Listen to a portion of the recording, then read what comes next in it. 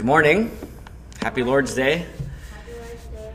Because man must not live on bread alone, but on every word that comes from the mouth of God, please take your Bible and open it to 2 Thessalonians chapter 2. 2 Thessalonians chapter 2. We're finishing up the second chapter this morning. So this and then two more messages and we will be done with our study of 2 Thessalonians. Here, though, we have the main burden of the whole letter this morning. It's in this passage. So look with me at God's word in 2 Thessalonians chapter 2, verses 13 to 17. Hear then the word of the Lord. But we ought to thank God always for you, brothers and sisters, loved by the Lord, because from the beginning God has chosen you for salvation through sanctification by the Spirit and through belief in the truth. He called you to this through our gospel, so that you might obtain the glory of our Lord Jesus Christ. So then, brothers and sisters, stand firm and hold to the traditions you were taught, whether by what we said or what we wrote. May our Lord Jesus Christ himself and God our Father, who has loved us and given us eternal encouragement and good hope by grace, encourage your hearts and strengthen you in every good work and word. This is the word of the Lord. May the word of Christ dwell richly among us. Father, we pray now that you would give us some of that eternal encouragement to break into this moment and this season of our lives this morning. Father, encourage our hearts. Give us encouragement. Give us good hope by your grace, by your kindness. And we pray, Father, that you would strengthen us in every good work and word. Strengthen me to teach and preach now. Strengthen us to listen.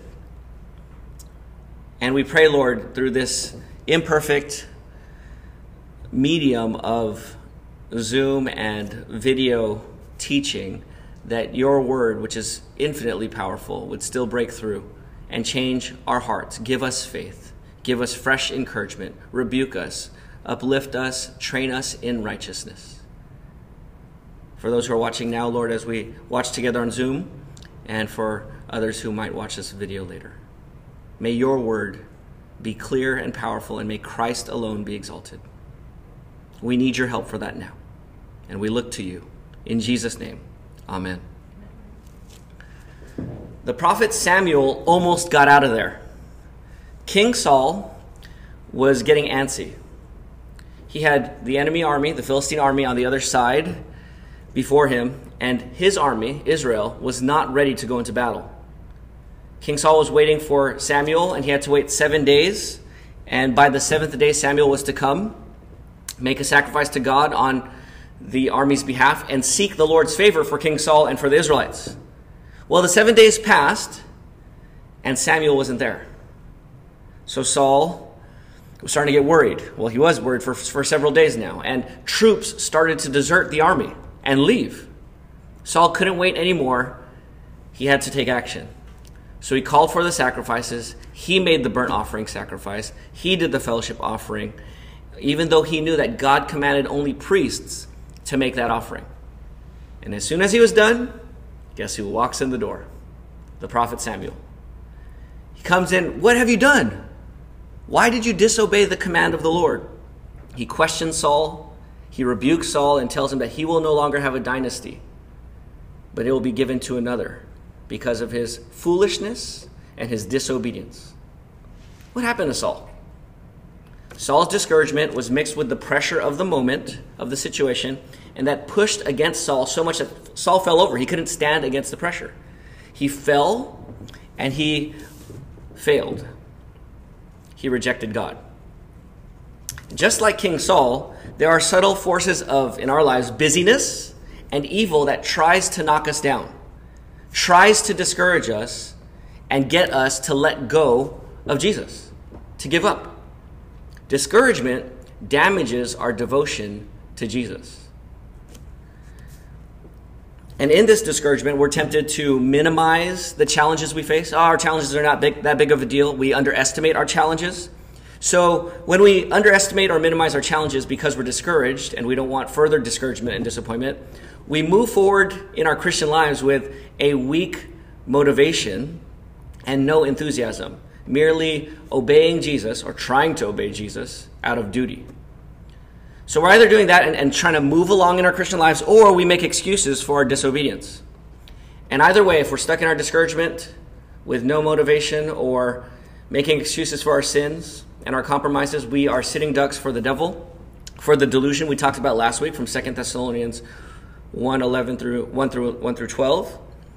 And we're sitting ducks to the constant barrage of the world that discourages us from clinging to Christ. And so into this challenge and into this discouragement, Paul gives a command. Really the main command and the main reason for him writing the book. It's in verse 15. Look at it with me. You see that there in verse 15? So then, brothers and sisters, what's the command? Stand firm and hold to the traditions you were taught. Stand firm and hold to the apostolic tradition. The traditions you were taught by the apostles' teaching. Here's Paul with his team, Silvanus and Timothy. And these three are bringing the apostolic tradition and discipling the people. And he's telling them to stand firm in that. Hold on to that. The tradition that they received. For them, the world around them influences them to let go of the gospel just like it does for us. The ways of the world seeks to loosen our grip and invites us, just like it invited them, to ease up, to take it easy. Some of them are going to wrestle with idleness, as we're going to find out in a few weeks when we get to chapter 3. Others are being so swayed by the mystery of lawlessness, as we learned last week, that they don't even realize that they're deluded, that they've compromised, and they're actually letting go of Christ. They don't even know what's happening to them. They stop believing the truth. They actually realize, or we actually see from it, that they never really believed the truth. They never received the love of the truth, remember that? But they delighted in unrighteousness. That's what we learned last week. And that's the context of this church. That's the culture that they swim in. That's the culture that we swim in here in 2020 in Southeast Los Angeles. These people, this world that they're in and the world we're in, they don't know God. They don't obey the gospel of our Lord Jesus. And in the middle of this context, the call is to stand firm. And the verb stand firm means to be firmly committed in your conviction or in your belief, to be steadfast, to be able to withstand the waves of pressure, the winds that blow, and force you to give up ground. It's a commitment that you have to your master. The world today tells us to not take God so seriously. It's okay to have Jesus in your life. That's okay. Just make sure that you still get your fill of the lust of the eyes, the lust of the flesh, and the pride in one's possessions or in one's lifestyle. God is okay, but friends are better. Jesus is cool, but influence is cooler. The Holy Spirit is powerful, but money is also pretty powerful. Different ways of, you can still have Jesus. You can still do your Christian thing. You just don't have to be so sold out. You don't have to take up your cross daily and follow Jesus.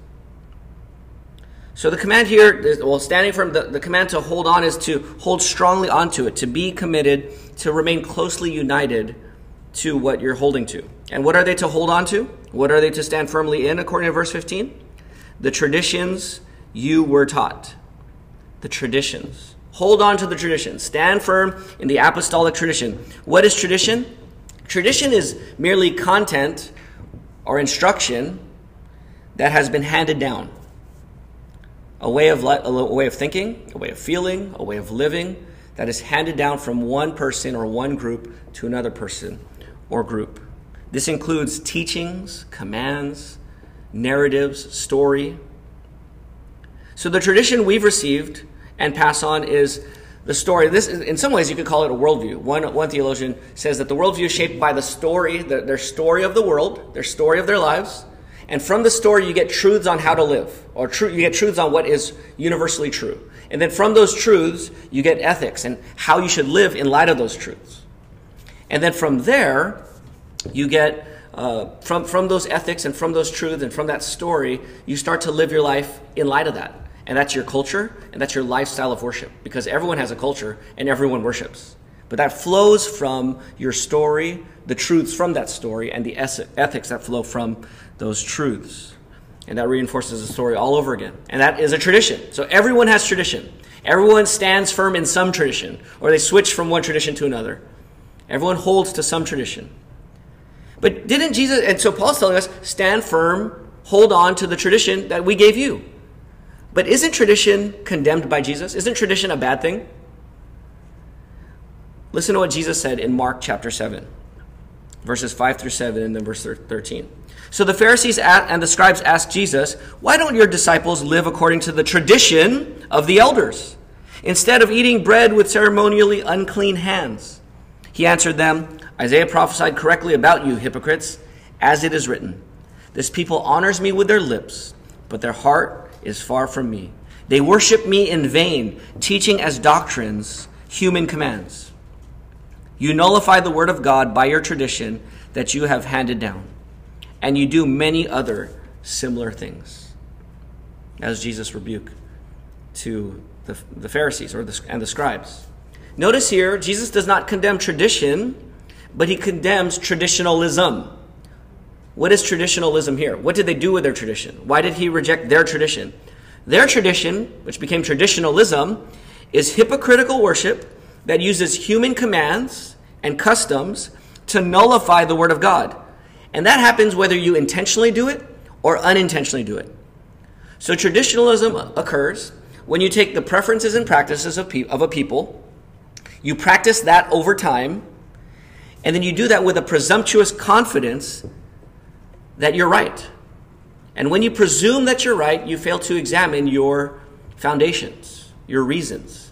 You fail to reread Scripture humbly and carefully to see if what you're doing actually applies faithfully to the moment you're living in and the situation you're living in. In light of this danger of traditionalism, taking your preferences and practices and just doing that again over time, that happens in churches as well. And because Jesus rebukes the church at Laodicea in Revelation 3:14 to 22 for lukewarmness, I think that we can be in danger of traditionalism in our church, just like any other church. The lukewarmness of Revelation 3 is when we think we're wealthy and we need nothing. We become rich, wealthy, and need nothing. When we don't realize that we are wretched, pitiful, poor, blind, and naked. And when you become self-reliant and presumptuous, you start to think that your way of doing faithful church or faithful Christian living or faithful parenting is the way, and you actually could nullify the Word of God. So we have to be careful there. But Paul wants us to keep going back to the Word of God and set up traditions and keep traditions and hold to them. So how does good tradition come? We're not talking about traditionalism. We're talking about tradition, the apostolic tradition given in the Bible, right? How does this come? Look at verse 15 again. The traditions you were taught, how was it taught to them? Whether by what we said or what we wrote. So the tradition given to them was in their words spoken and their words written. It's not just in what was written, at least to them. Now, Paul wrote Scripture, so he has an apostolic authority that pastors and church members and congregations do not have. But still, discipleship was meant to be formed, tradition was meant to be handed down, not merely in written words, but in lives lived, in relationships, in conversations. The Great Commission is to go therefore and disciple all nations, baptizing them and teaching them to observe everything Christ commanded. So you're going to use the written word, but to teach that, you need to use your own personal relational communication. And so from the word spoken and the word written, you have a tradition, an apostolic tradition that is given to churches and to Christians. So I have a question for you, BBC. Are we a Bible-only people? Are we a Bible-only people? Yes or no? Say it out loud wherever you are when you're watching at home. Are we a Bible people? Yes or no? And some of you know me by now. It's yes and no, right? Yes and no. The Bible alone, the Bible only, is our final authority. There is no other final authority. The Bible only, the Bible alone is our final authority. What is written here in the text from the apostles and the prophets? What is written here is supreme since there are no more apostles today who bring further revelation with that same level of authority.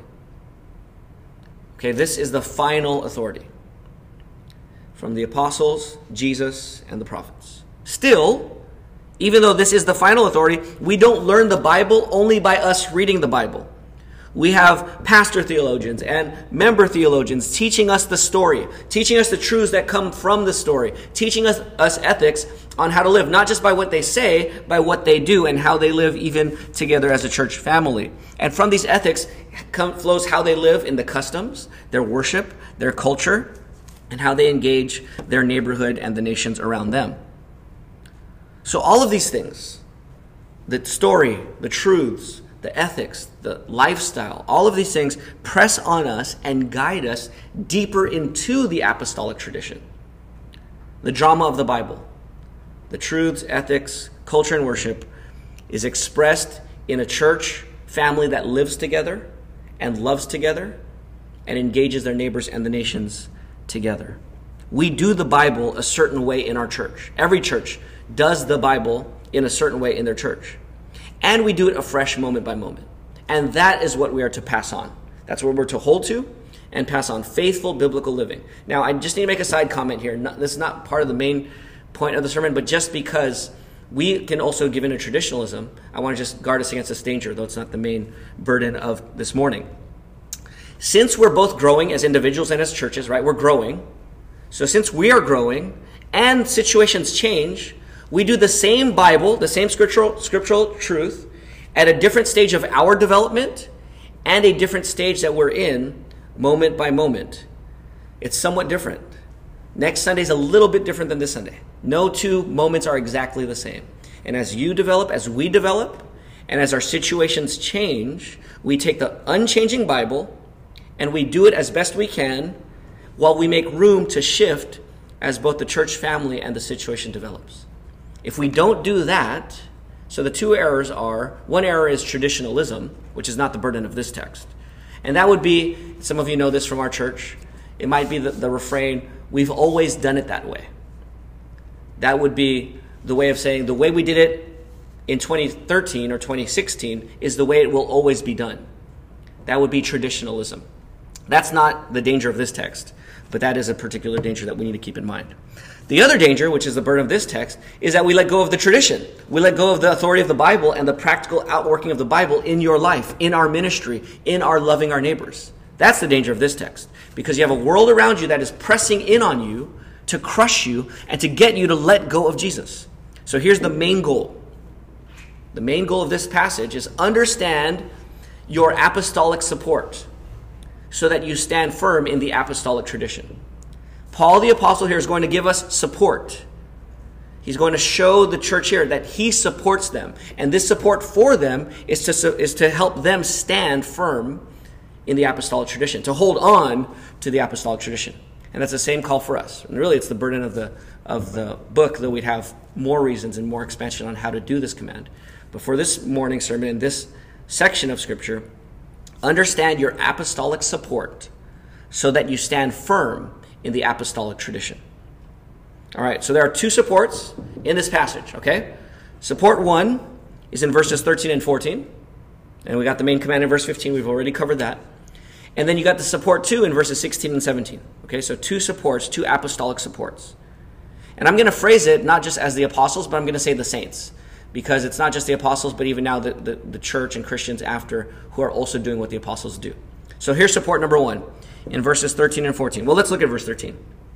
What are the apostles, Paul, and then his delegates, Silas or Silvanus and Timothy, what are they doing? But we ought to always what? Thank God for you. So here's the first support. The saints thank God for you. Christians thank God for you. The apostles, the apostolic team, they thank God for Christians, for you. We see this in a few ways. In verse 13, let's just think about that. We ought to always thank God for you. What are they thanking God for? For God's goodness. It's a happy response because they see God is good to them and good to them, the apostles, and good to the church. And so they can't help but thank God for his goodness. And notice we thank God for you. Who's the you here? Brothers and sisters loved by the Lord. They thank God because when they see their faces, when you see each other's faces, they say, God loves John. God loves Christine. God loves June. You look at someone's face and you're like, the God of the universe loves her, loves you. How can I not thank God for you when I think about the fact that the God of the universe loves you? And when I think about the whole church, 105 members of BBC, that God, I could look at the church as a church and say, God loves them. When you think about that, that overwhelms you, or at least sparks in you, thankfulness. God loves his people. You are dearly loved by God. And therefore, God's people ought to love you and ought to thank God for you. Brothers and sisters, feel God's love as it's described to Benjamin here in Deuteronomy 33:12. What's said about Benjamin is true of us in Christ. I'll quote the verse. It says this, he said about Benjamin, the Lord's beloved rests securely on him. He shields him all day long. He rests on his shoulder. The one that the Lord loves rests securely on God. God shields you, and you get to rest on God's shoulders because he loves you. There was a song that captures this wonder from the early 2000s, I think. At least I heard it growing up in my teens and 20s. It's a good song, and it does capture the mood of this love. I am your beloved, your creation. You could say your new creation. I am your beloved, your creation, and you love me as I am. You have called me chosen for your kingdom, unashamed to call me your own. I am your beloved. You are God's beloved. God loves you. And God loves the Christians around you. And so the Christians thank God for other Christians because God loves them. And so the ought here makes sense. We ought to thank God because God loves them. It's a moral obligation that fits the reality. And here's the word that strikes me really powerfully. It's the word always. We ought to thank God always for you. There's never a time where it is unfitting for you to thank God for another Christian. When you're mad at them, when you're rebuking them, when they seem stubborn and stuck in sin, where they're in stage 3 of church discipline, and we're getting ready to excommunicate, there is never a time where it's not fitting to thank God for a Christian, someone we affirm publicly as a Christian. We always ought to thank God for them. So Paul, Silas, and Timothy are thanking God for the church in Thessalonica. Saints ought to always thank God for you. Now, why should the saints thank God for you? There's 2 reasons to thank God for you. There's 2 reasons why the saints thank God for you in the text. You guys see them in verse 13 and 14? Let's look at the first one. Why should saints thank God for you? Because from the beginning, what? What did God do? God has chosen you for salvation through sanctification by the Spirit and through belief in the truth. So God chose you. They thank God. Saints thank God for you because God chose you. Now it says here God chose you first, or God chose you from the beginning. Others say first fruits. I think beginning is the right reading, but they're both theologically accurate. You are the first fruits of the new creation to come, if that's the right translation or the right manuscript. But I think it is beginning. The point here is that God chose you before the foundation of the world, before he created Adam and Eve, before the fall, before he created angels. God chose you from the beginning. He set his love on you. So when Paul thinks of the Thessalonians, he's thinking of those that God chose to set his loving salvation on from all eternity. When you think of your fellow church members and other Christians you know as those whom God has chosen from all eternity, how can we not give thanks to God for them? It makes more sense why Paul said we ought to always give thanks for you. Now, what's the goal, or what caused God to choose you? What caused God to choose you and not somebody else? I think about other family members of mine who've passed away, as far as we know, not in Christ. What caused God to choose me and not my other family members? The biblical answer is we don't know. We don't know what caused God to choose us and not someone else. All we can say from the pattern of Scripture is God chose us because he chose us. He loved us because he chose to love us. That's in Deuteronomy 7. Peter Jung, our brother, is going to be preaching on that tonight. So come to listen to that as we think about Deuteronomy 7 tonight. But here's what we do know. We don't know why God chose us. We do know we know the wrong answer. God did not choose us because we're better. He didn't choose you because you're greater than other people. He didn't choose you because you're more worthy or you're more lovely than those he didn't choose. It was God's grace on you, God's grace on us. And what did God choose us for, according to verse 13? God has chosen you for salvation. God chose to save you from your sins, save you from the consequences of sin, your condemnation, the judgment that we deserve. God chose to save you from yourself, from your sin, from your penalty, from your damnation. And ultimately, God chose to save you from God, from God's wrath. And he chose to do that from the very beginning. Now, how does God save in this verse? Paul gives us two ways that God has chosen you for salvation. Through what? Through sanctification by the Spirit and through belief in the truth. Now, God the Holy Spirit sanctified you.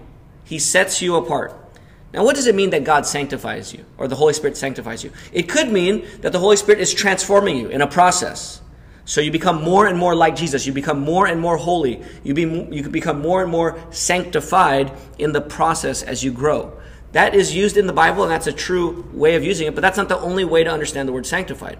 I actually think it means positionally sanctified. In other words, not that the Spirit goes through this process of making you more holy, but the Holy Spirit consecrates you.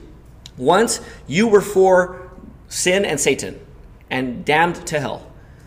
The Holy Spirit has taken you and set you apart from hell and sin and set you apart for Jesus, for righteousness, for joy, and for the new heavens and the new earth.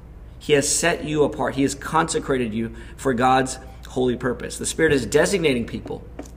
There's no longer sin and condemnation for them. It's like my water bottle. This water bottle is not the only one at Bethany Baptist Church. There's at least 4 people that I can think of, and even more, some who've transferred out recently. I guess we're going to be voting on some. There's some in this room right now. There's many water bottles like this, right? But this one in particular is set apart to me, and I designated such by putting my own stickers on it, and I see stickers on the other ones here. And the reason for that is because I should be drinking from this, not these other people who have a similar water bottle. This is designated for me. It's holy. It's set apart for me. It's not in a process of becoming PJs. It's mine. It's for me, and it's not for these other people who have a similar water bottle. And in the same way, you were once set apart for sin and Satan, and now you are designated, consecrated for Jesus. He has marked you. The Holy Spirit has marked you as his. But there's another way that we are chosen for salvation. It's not only through sanctification by the Spirit. Look at verse 13. It's also through belief in the truth, through faith in the truth. God saved you by you trusting in the truth, believing in Jesus. Before you trusted in Jesus, you disobeyed the gospel, 2 Thessalonians 1:8. And you rejected love of the truth, 2 Thessalonians 2:10. Instead, we happily and enthusiastically believe the lie. Then, when we believe the truth, the apostolic testimony, when you heard the truth and you believed it, you repented from sin. You rejected the lawlessness of this world. You rejected your own selfishness and self-centeredness. And you received the love of the truth. You let go of sin and lawlessness, and you embraced Jesus Christ as your Lord, Savior, and treasure. And when Paul looks at the Thessalonians, he is moved to gratitude because they trusted in the truth.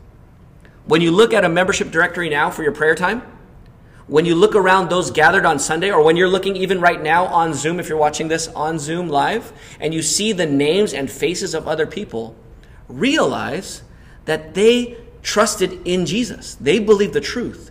They are set apart by the Holy Spirit, and God chose them for this salvation. What a blessing. You walk around, you drive around. Not everyone you drive past has been chosen to believe the truth, but some have. And when you see them, you thank God for them. Paul thanks God for them, and the saints thank God for you as well. Paul thanks God for them not only because God chose them, but let's look at verse 14. He not only chose them for salvation. Verse 14 says, he called you to this salvation through our gospel.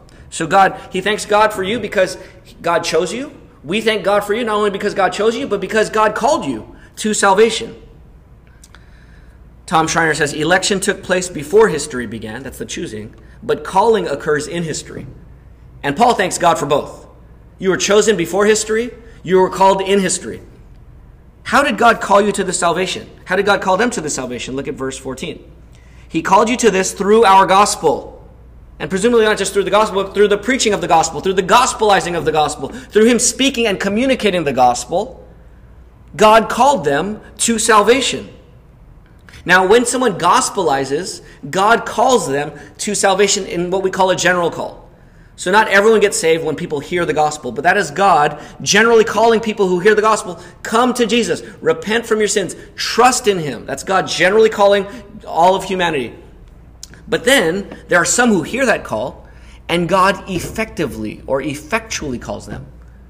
And so when I heard the gospel in 1989 in January, others around me, we all heard the gospel and the general call. But in that moment, God called me out of death into life, out of darkness into light. He breathed life into me. He caused me to be born again. And then he saved me. And I believed the truth and repented from sin. Just like when Jesus called Lazarus to come out of the grave, when he was dead for 4 days, Lazarus, come forth. In a similar way, when you heard the gospel and you believed the truth, that was a general call to all the people around you, if there were others around you. And then if you trusted in Jesus, God effectively called you into life and into light and into love. He does that through the preaching of the gospel. Brothers and sisters, when you gospelize other people, a supernatural thing is happening, even if they don't get saved.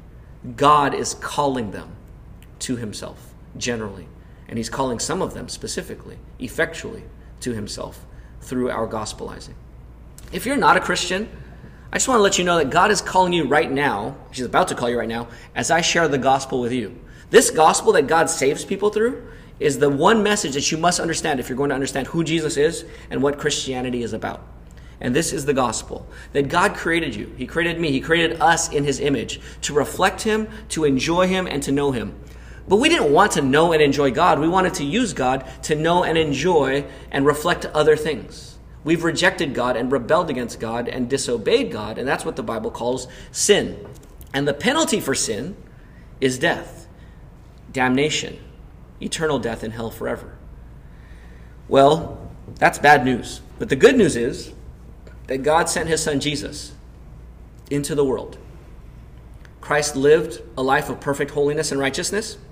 He died on the cross for sinners like you and me, and he rose from the dead on the third day. So that if you would repent from your sin, let go of your sin, let go of your own goodness, let go of your own self-righteousness, and trust in Jesus Christ alone as your Lord, as your Master, as your Savior, as your treasure, then God will save you. The Bible says everyone who calls on the name of the Lord will be saved. So God is calling you, I'm calling on you to call on the name of the Lord Jesus to save you. And he will save you even now. God is calling you generally, and I pray that even now that God is calling some of you effectively to trust in Jesus who died for sinners and rose from the dead. Now, let's go back to this passage here. Why does God call his people to salvation? Look at verse 14. He called you to the salvation through the gospel. Why? So that you might what? So that you might what? This is strange, but I want you to think about this. So that you might what? Obtain the glory of our Lord Jesus. Is that what keeps you up at night? Is that what you think about? I can't wait to obtain the glory of the Lord Jesus. I mean, I know he has glory, but I can't wait for me to obtain that. We don't look for, we probably don't use this language, and I love that the Bible gives us different language. I want to encourage you this week to embrace this phrase. Lord, I want to obtain the glory of the Lord Jesus. This is why God saved you. This is why God called you, so that you would obtain the glory of Christ. That's the goal of salvation. The goal of salvation is not merely so that you would worship Jesus as you do your noble duty. The goal of salvation is not that you would avoid hell. The goal of salvation is not so you can sit on a cloud and play a harp forever. The goal of salvation is not only that you would glorify Jesus. The goal of salvation includes the fact that not only would you glorify Jesus, but that you would be glorified in Jesus. If you remember from 2 Thessalonians 1 verse 12. That's the reason why we walk worthy of the call, so that Christ will be glorified in us and we in him. The goal of salvation is not for Christ's glory alone, but for his glory shared with his bride forever. And that the bride obtains this glory, receives it, and lives in full union and full expression of that union forever and ever and ever. In other words, the glory of Jesus is eternal life. It's a glorified and incorruptible body. It's a peaceful and perfectly loving community that loves one another and loves Jesus as his bride in perfect holiness without spot or wrinkle or blemish. The glory of Jesus is a communion and a communing with God together in increasing sweetness forever and ever and ever. And all of this while enjoying and reigning with Jesus on a new earth as kings and queens, sitting on his throne with him. This is the glory of the Lord Jesus.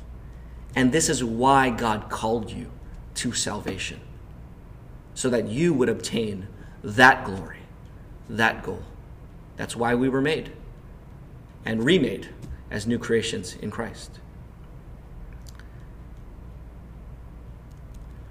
One of the most immature, sinful, hypocritical, and divisive churches in the apostolic era was the church in Corinth.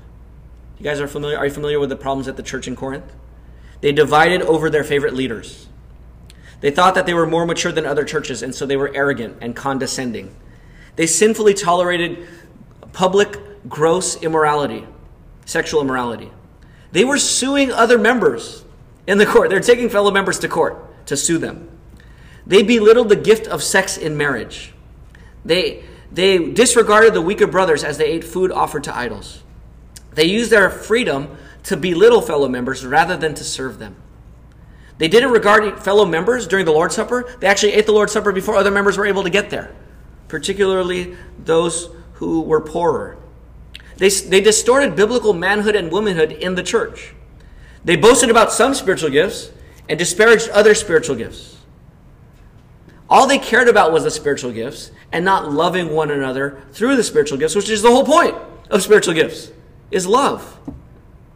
They even believed that the resurrection, that our obtaining of glory wasn't going to happen, and that there was no resurrection. And Paul is saying, if you don't believe that, then Jesus didn't rise. And if Jesus didn't rise, then there's no gospel. They even believed that. So this church was jacked up.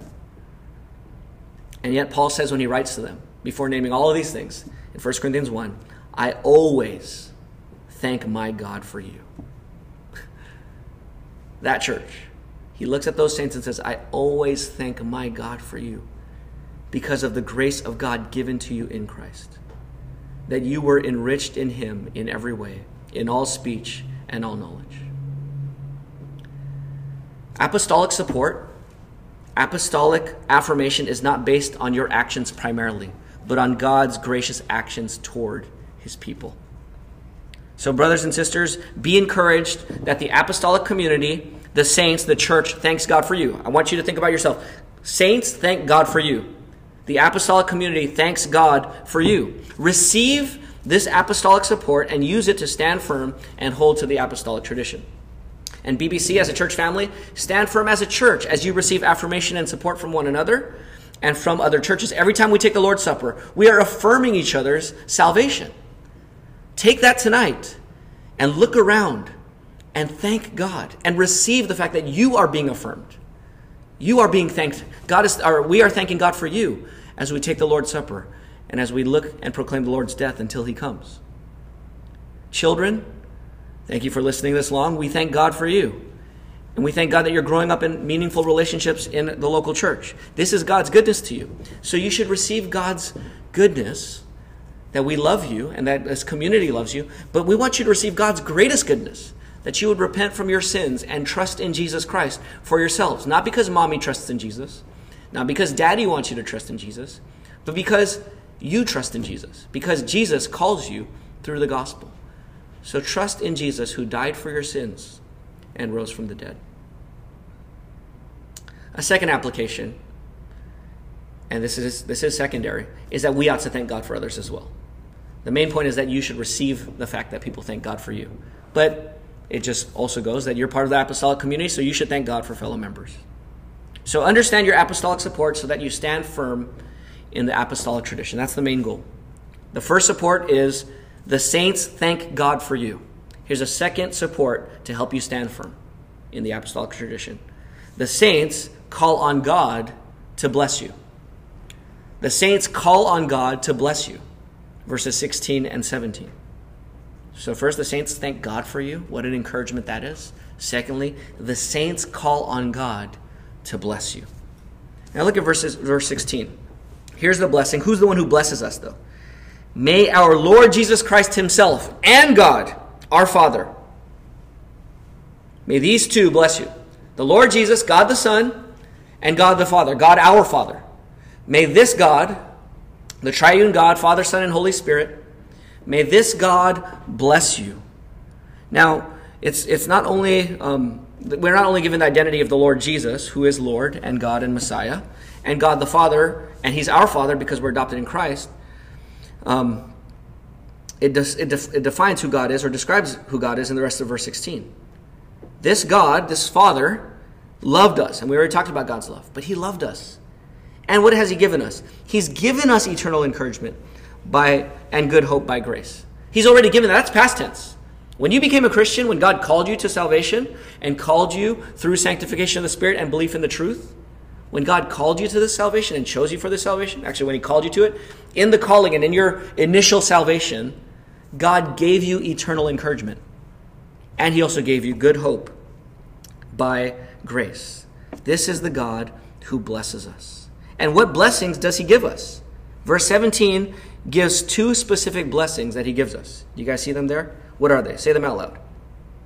What are the two blessings God gives his people? Encouragement and strength, right? Encouragement and strength. So encourage your hearts and strengthen. So these two blessings. First, God encourages your hearts. God encourages the discouraged. Let me back up and say that one more time. God loves to encourage the discouraged. Your discouragement, are you discouraged in heart? Do you ever get discouraged in your life? I have good news for you. Your discouragement is not a surprise to God. God knows his people need encouragement deep in their hearts, not just on the surface. You guys know when people try to encourage you, and we should keep trying even if it doesn't get deep enough. But God knows that we need encouragement deep in our hearts. And God loves to give us not just shallow encouragement on the surface, but encouragement that really dislodges that deep discouragement and pain. God loves to relieve us of that and loosen that and weaken that in our lives. He loves to give it to us. He means for us to receive this encouragement in the midst of brokenness, sin, and discouragement. So here's a challenge for you, a call for you, brothers and sisters. Don't be discouraged by your discouragement. Don't be discouraged by your discouragement. God intends to encourage you in your discouragement. In other words, your discouragement is part of God's design to draw you near to him. Be encouraged that God means to meet you in your discouragement with his encouragement so that you taste and see in your heart that God is good. If you were never discouraged, you would never need encouragement. You would never be able to taste and see God's encouragement, right? You couldn't taste the goodness if you didn't need the goodness.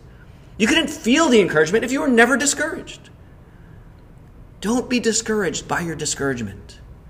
Those are the opportunities that God has ordained to meet you, which is why I'm discouraged regularly and then encouraged regularly, because God is good to us, right?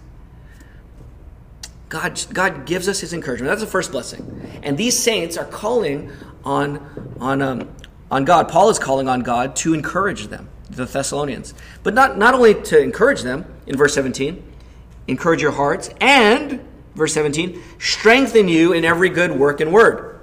God doesn't only want Christians walking around with encouraged hearts. Your encouraged heart is to be the engine, but he means for the engine to move you forward, to move you to action, to move your mouth to say words, to not just think good thoughts, but speak good words. The way we actively stand firm and hold to the apostolic tradition is not merely by having encouraged hearts, but by having encouraged hearts and strength to fulfill every good work and word. You guys remember 2 Thessalonians 1:11, right? Go back there. The prayer of Paul in 2 Thessalonians 1:11. In view of this, we always pray for you. What's the prayer request? That our God may make you worthy of his calling, will make you worthy of his calling. And, here's the prayer request, by God's power, fulfill your every desire for good, to do good, and your work produced by faith. May God give you strength. May God fulfill your every desire to do good and your every work produced by faith. God is the one who fulfills our good desires. And from Philippians 2:13, even our desires are given by God, right? God works that into us, both to will and to do for his good pleasure, both to desire and to do for his good pleasure. So brothers and sisters, God strengthens you not only to have encouraged hearts and a good idea, but to strengthen you to say something that will build somebody up and change their life. You're saying, I could really change somebody's life today as I gospelize somebody? As I encourage one of the members tonight in our evening gathering? I could really change somebody's life? Yes! Yes!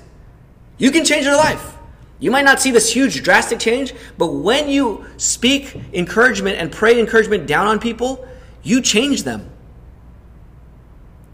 You change them for the good for God's glory, for their good, and the good of their neighbors and the nations. In our words and deeds being accomplished in the power of our God, and when we do that, we are actually being supported to stand firm in the apostolic tradition. Okay, so that's the blessing. But I need to answer this final question before I apply it and we end. How can we be sure that God intends to actually bless us? So I'm thinking about you. How can you be sure that God actually intends to bless you? I mean, I remember as a kid growing up in church thinking, man, I wish I could be like the pastors because it feels like God really blesses them and God's really close to them. And why can't God be that close to me? Maybe I need to become a pastor. That's not why I became a pastor, by the way. But do you ever feel like that? Like you could see some Christians and you say, that guy or that sister, she just knows that God blesses her. She knows it and she feels it and she lives on it. And whereas I'm here and I don't feel like God blesses me, how can I know that God is really blessing me? How can you know? You can't, you're not supposed to know only by actually experiencing the blessing. Well, maybe after he blesses me, then I could know after the fact. Yeah, you could know that way, but I think God intends more than knowing before or knowing after the fact. Some might do God, show me a sign. Just show me a sign that you're blessing me. Like make my phone float in the air for 5 seconds. Just do something like that, and then I'll know that you're blessing me. Have you ever wanted a sign from God? Have you ever prayed? I've done this before. Have you ever prayed for a sign from God? If God could just tangibly give you some signal, some proof, some evidence that you can actually look at and point and say, there, right there, there is proof, right there. Thank you, God. You've given me tangible proof. I could see it. I can point to it. You have given me tangible proof that you are blessing me to stand firm. Well, I have good news for you, brothers and sisters. God gives you a clear and present signal of his blessing. He did for the Thessalonians. What was their clear and present signal of blessing? Paul, Silvanus, and Timothy were praying down a blessing on them. That's tangible. You could say, you can name them. Paul, Silvanus, Timothy are asking God, calling on God to bless us. Remember the high priest Aaron? He would come and he'd have this decked out priestly garments. Not like the normal priest ones, which are also different than the people. But he'd have different colors, and he'd have 12 stones on his chest, representing the 12 tribes of Israel. And he would go and bless the people of God as they gather in the tabernacle. They'd see the sacrifices. And then he would look at the people, not only him, his sons. They would look at the people, the priests, and they would say, the Lord bless you and protect you. May Yahweh make his face shine on you and be gracious to you. May Yahweh look on you with favor and give you peace. And it wasn't only them calling down a blessing. You were there. You saw sacrifices. You could smell the burnt offering. You can see the tent. You can see the tabernacle. You could see the blood flowing. You could see the garments of the priest. You can see the 12 stones on his chest. You can see the other priests there lifting their hands and praying and calling down a blessing on the people of Israel. And you could see it. You can point to it and say, God must be blessing us. Here's a real, tangible, clear, present evidence that God is blessing us. Well, in this the people would know that God is blessing them. And today, at Bethany Baptist Church, you have the royal priesthood, the holy nation, pronouncing blessings over you. The members pronounce a blessing over you in song when we sing to one another on Sundays. We pronounce a blessing. We do a benediction. When I end a service in the Sunday nights, I pronounce a benediction of a blessing over you. I usually do 2 Corinthians 13:13. May the grace of the Lord Jesus and the love of God and the fellowship of the Holy Spirit be with you all. That's not just routine and ritual. That is God, the triune God, blessing you with grace, love, and fellowship. That's tangible. And when we used to gather in this empty auditorium, how would we end our services? It wasn't with me merely pronouncing the blessing. Who would pronounce the blessing and benediction? We would all take our bulletins, right? What would we do? We would read the blessing to each other. Why? Because we are the holy priesthood, all the members. And so you have a tangible church body gathered together, the temple of God, the priests of God, the new covenant priests of God, the new covenant temple, gathered together. And you could point at them and say, look, God, you love me. You're blessing me. I don't need my phone to float in the air. I have the predestined, chosen, and called people of God gathered together, pronouncing a blessing over me. The saints call on God to bless you. That is apostolic support. That is a gift. Personal, present, tangible, audible. You can see it. It's visual. God loves you. And he blesses you every week. Every week. You don't need to wait for a miraculous sign. You don't have to wait for the experience of blessing first. The very pronouncement of God's blessing is a blessing on your life. So brothers and sisters, gather with the church on Sundays. Come tonight to sing over one another in 100-degree heat at 6 o'clock p.m. Take the Lord's Supper together and pronounce God's blessing, apostolic blessing, over one another. Experience the presence of Christ in a special way. We are the temple of God individually, but we are the temple of God corporately when we gather together. Let the weekly gathering be that recalibrating blessing in your life, week after week after week after week. So brothers and sisters, understand your apostolic support so that you stand firm in the apostolic tradition. By God's grace, you have apostolic support. The saints thank God for you. And secondly, the saints call on Almighty God to bless you. Now, God is the one who ultimately supports you and holds you fast, right? It's not the saints ultimately. God is the one who ultimately supports you and holds you fast. But why does God patiently persevere in holding us up? Why does he hold us? Why does he hold back? Why does he hold back from punishing us? Why does he keep blessing us when we keep sinning and deserving a curse? Why does he keep holding us? Why does he keep holding the church at Corinth with their terrible divisions and all the sins in their life? Why does he keep holding them up? Answer: because he let his son Jesus go. That's why he holds on to you.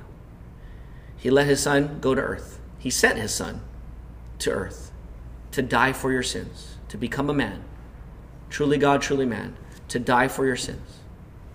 He made his son on the cross a curse for us so that we can be blessed, forgiven, and held onto by God forever and ever and ever. He stopped supporting Jesus, in a sense, on the cross so that he would never stop supporting you to stand firm and hold to the apostolic tradition. God gives us gospel grace in Christ. And notice the command here is not to go somewhere. You don't have to go anywhere because you've already arrived. Just stand there. God's not telling you to go grab something. You don't have to go and take anything because you already have it. Just hold on to it. It's already been given to you. You've already been put in that place. The prophet Samuel, going back to our story from the beginning, the prophet Samuel was just a little too late, right? Saul was waiting for 7 days. He was getting antsy. He was getting discouraged. And Samuel was just a little too late. Or was he? Could it have been God's plan? Could it have been a test for Saul? That discouragement? Could God be testing you in discouragement to uphold you with his support and give you encouragement? Keep loving and holding on to Jesus as the winds of culture and your personal selfishness blows on you to push you down, to knock you over, and to get you to let go of Jesus. Keep loving and holding on to Jesus when we gather and when we're scattered. Let's help each other stand firm to the end. Let's pray. I'll give you a minute to pray on your own, and then I'll close in prayer.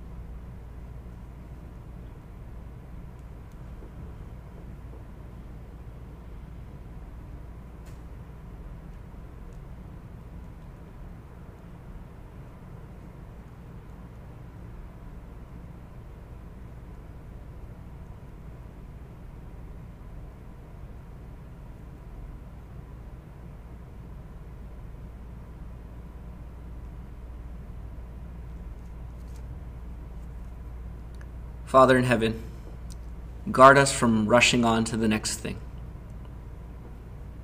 Still our hearts. Steady us on you. Help us not to move on so fast that we don't receive your encouragement. As we recall the fact that our members, our church family, thanks God for us. Christians thank God for us. And we praise you that you bless us, not only directly, but you give us tangible ways of knowing you're blessing us through your people gathered and scattered, calling down your blessing on us. Help us, by your grace, to stand firm and hold on to the apostolic tradition. In Jesus' name, amen.